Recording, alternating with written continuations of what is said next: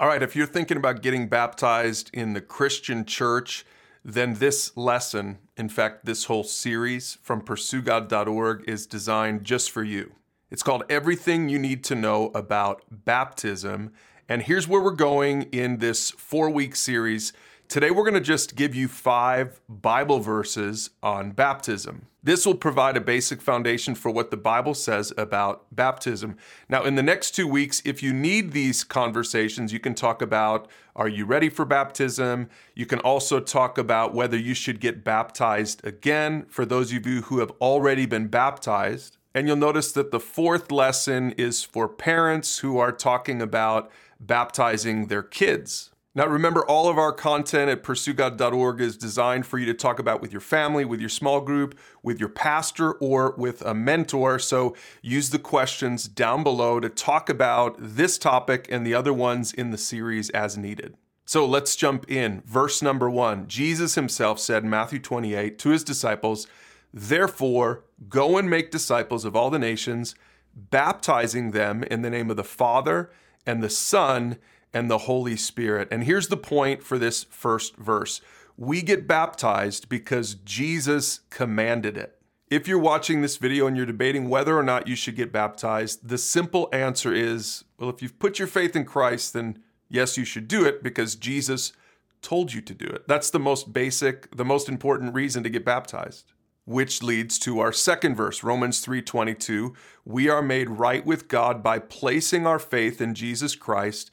And this is true for everyone who believes, no matter who we are. And here's the point for this verse. Baptism doesn't save anyone. We want to make sure that you understand the point here. You don't get baptized in order to be saved. In other words, God's not waiting to consider you his son or daughter until you get baptized. According to Romans 3:22 and many other verses in the Bible, we're saved the moment we place our faith in Jesus Christ. So if you've done that, then you're saved. You're not saved after you get baptized. You're saved before you get baptized. So baptism is a commandment, but it's not a requirement for your salvation. It's important to understand that. Verse number 3, and this comes from Acts chapter 8. It's Philip talking to the Ethiopian eunuch right after Philip shared the gospel with him.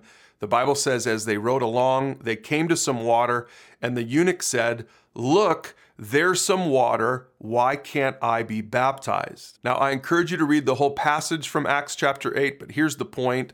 Baptism is one of our first acts of practical obedience. See, if baptism doesn't save us, then what exactly does it do? Well, I think it proves to us, to the church, to God himself, that we're willing to live this new kind of life. You know, we've put our faith in Jesus for salvation, and now the next step is to honor God with our decisions.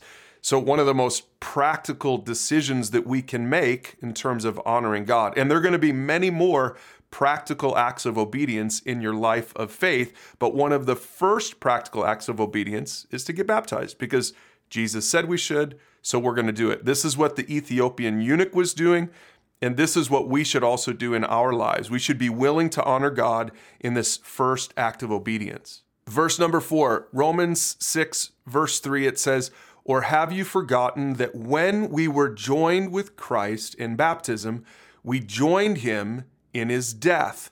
And here's the point to this verse.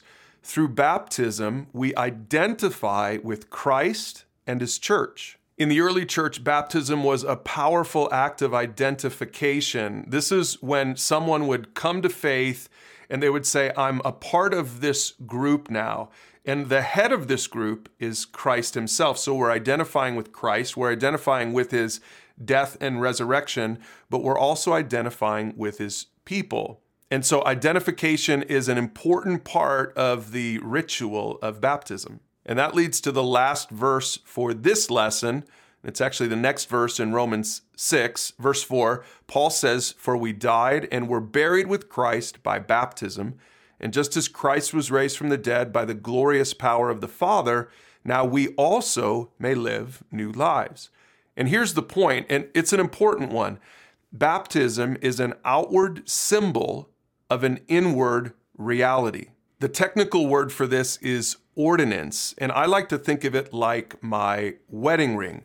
When my wife and I got married, we exchanged wedding rings. Now, this wedding ring wasn't our marriage, but it symbolized our marriage. And so it's an important symbol. When I put this wedding ring on, then I was saying that I'm connected now to my wife, and she did the same thing. Now, when I take my wedding ring off, it doesn't make me not married. Just like if you don't get baptized, it doesn't mean you're not a Christian. But baptism is important. Just like this symbol is important, baptism is an important symbol. And so I think it's a good thing that you want to get baptized. And I think you should go through with it. Use those questions down below to talk about this with your mentor, your small group, your family, or your pastor. And check out our other topics for everything you need to know about baptism.